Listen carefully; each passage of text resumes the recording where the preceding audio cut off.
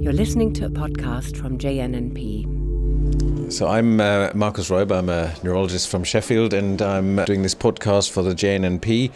We're at the British Neuropsychiatric Association meeting in London in February 2013, and John Jeffries has kindly given us an excellent talk here about epilepsy models in animals, epilepsy networks. So John, maybe you could just briefly tell us again what you told the audience earlier. The bottom line I was trying to get across was that epilepsy is clearly defined by its seizures, and seizures are conventionally thought of as being hypersynchronous events, lots of neurons firing together and doing lots of abnormal activity together. And I started off by saying something about the structure of the networks that allow that to happen in normal people without epilepsy, essentially divergent connections, strong connections, and large populations of neurons. But in chronic epilepsy, the key thing is that the underlying cellular properties of the neurons are changed in a way that makes seizures occur spontaneously. And I went through a number of the sorts of changes that happen. They could be in voltage-gated ion channels, sodium channels, some potassium channels, and a variety of others that are too detailed to go into. There could be changes in synaptic properties, so that there are changes in receptors at synapses. There could be changes in the way in which synaptic relays are managed, so that you may lose inhibition in some cases. So one of the examples I used for synaptic changes was from Valérie Crépel in France, showing increased NMDA receptor expression in excitatory synapses, which would be a pro-epileptic event, for instance. And the third major area I discussed were changes in connectivity, which is a very robust finding in humans and in pretty well every rodent model I know of temporal lobe epilepsy. You find a big increase in connectivity in parts of the brain where you can measure it easily. And the key thing is all these things can happen in individual foci. So you have a multimodal pathology, which may be one of the reasons why epilepsies, in particular temporal lobe epilepsy, can be rather hard to treat. You don't have a single target you're aiming at. The other implication of this complex of cellular changes is that comes from the fact you only have seizures rather infrequently. In humans, maybe one seizure and then months or sometimes even years later, and then another seizure. Now, rodent models tend to be a little bit more often.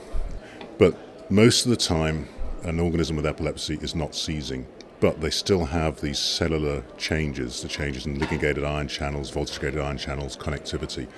And that is likely to have an impact on the behavior between seizures, and could be an explanation for many of the comorbidities, which I would have thought ought to be of interest to psychiatrists and neurologists.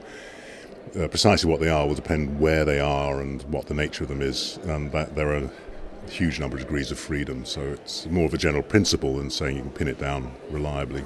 I was particularly interested in what you said about the adaptive mechanisms of the brain, how they in some ways seem to be designed to control or reduce the effect of seizures or seizure spread, but how they can then affect functioning. And you gave a number of different levels at which these sorts of adaptive changes happen. Yes, this is one of the many confusing things. So this specifically involves, the example I used involves sodium channels.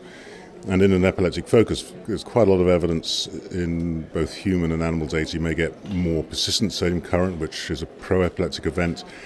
But in our animal models, at least, we also find evidence of decreased numbers of sodium channels at times when the animal has gone into remission. And that may well be why the animal goes into remission. That could well be something one might want to explore as a therapeutic approach, except that the animals that have gone into remission actually don't learn very well.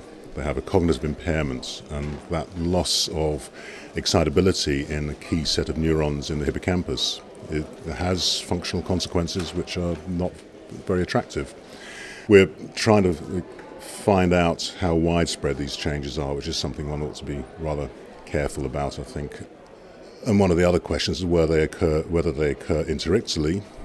I guess they probably will, but that's a much harder thing to investigate if you're looking at cognitive effects, because you've got interictal discharges alongside your cellular pathophysiology. It's very hard to attribute a cognitive impairment to one or the other exclusively, so it's a much more complex system to work with. And I think one of the questions from the audience afterwards was about essentially about the latent period and the changes also in the early changes that after an insult that may contribute to epileptogenicity, and whether one could intervene at that point. This is the million-dollar question. Disease modification is really big news at the moment in my branch of epilepsy research. So we would love to be able to prevent the onset of epileptogenesis. We'd like to prevent the transition from the initial insult through to the first seizure. Clinically, it'd be quite hard because you probably don't know what the initial insult is and when it happens. So when do you treat? In severe head injury, there you can do something, and there's actually some interesting work going on which I didn't talk about. It's not mine, but there are some candidate drugs which might be worth exploring. So, for instance, gabapentin, which looks as though it might be rather good at preventing the onset of epilepsy, probably rather better than it is at stopping seizures in established epilepsy. There's some other interests in cannabinoid antagonists, which also seem good candidates. So there's work going on.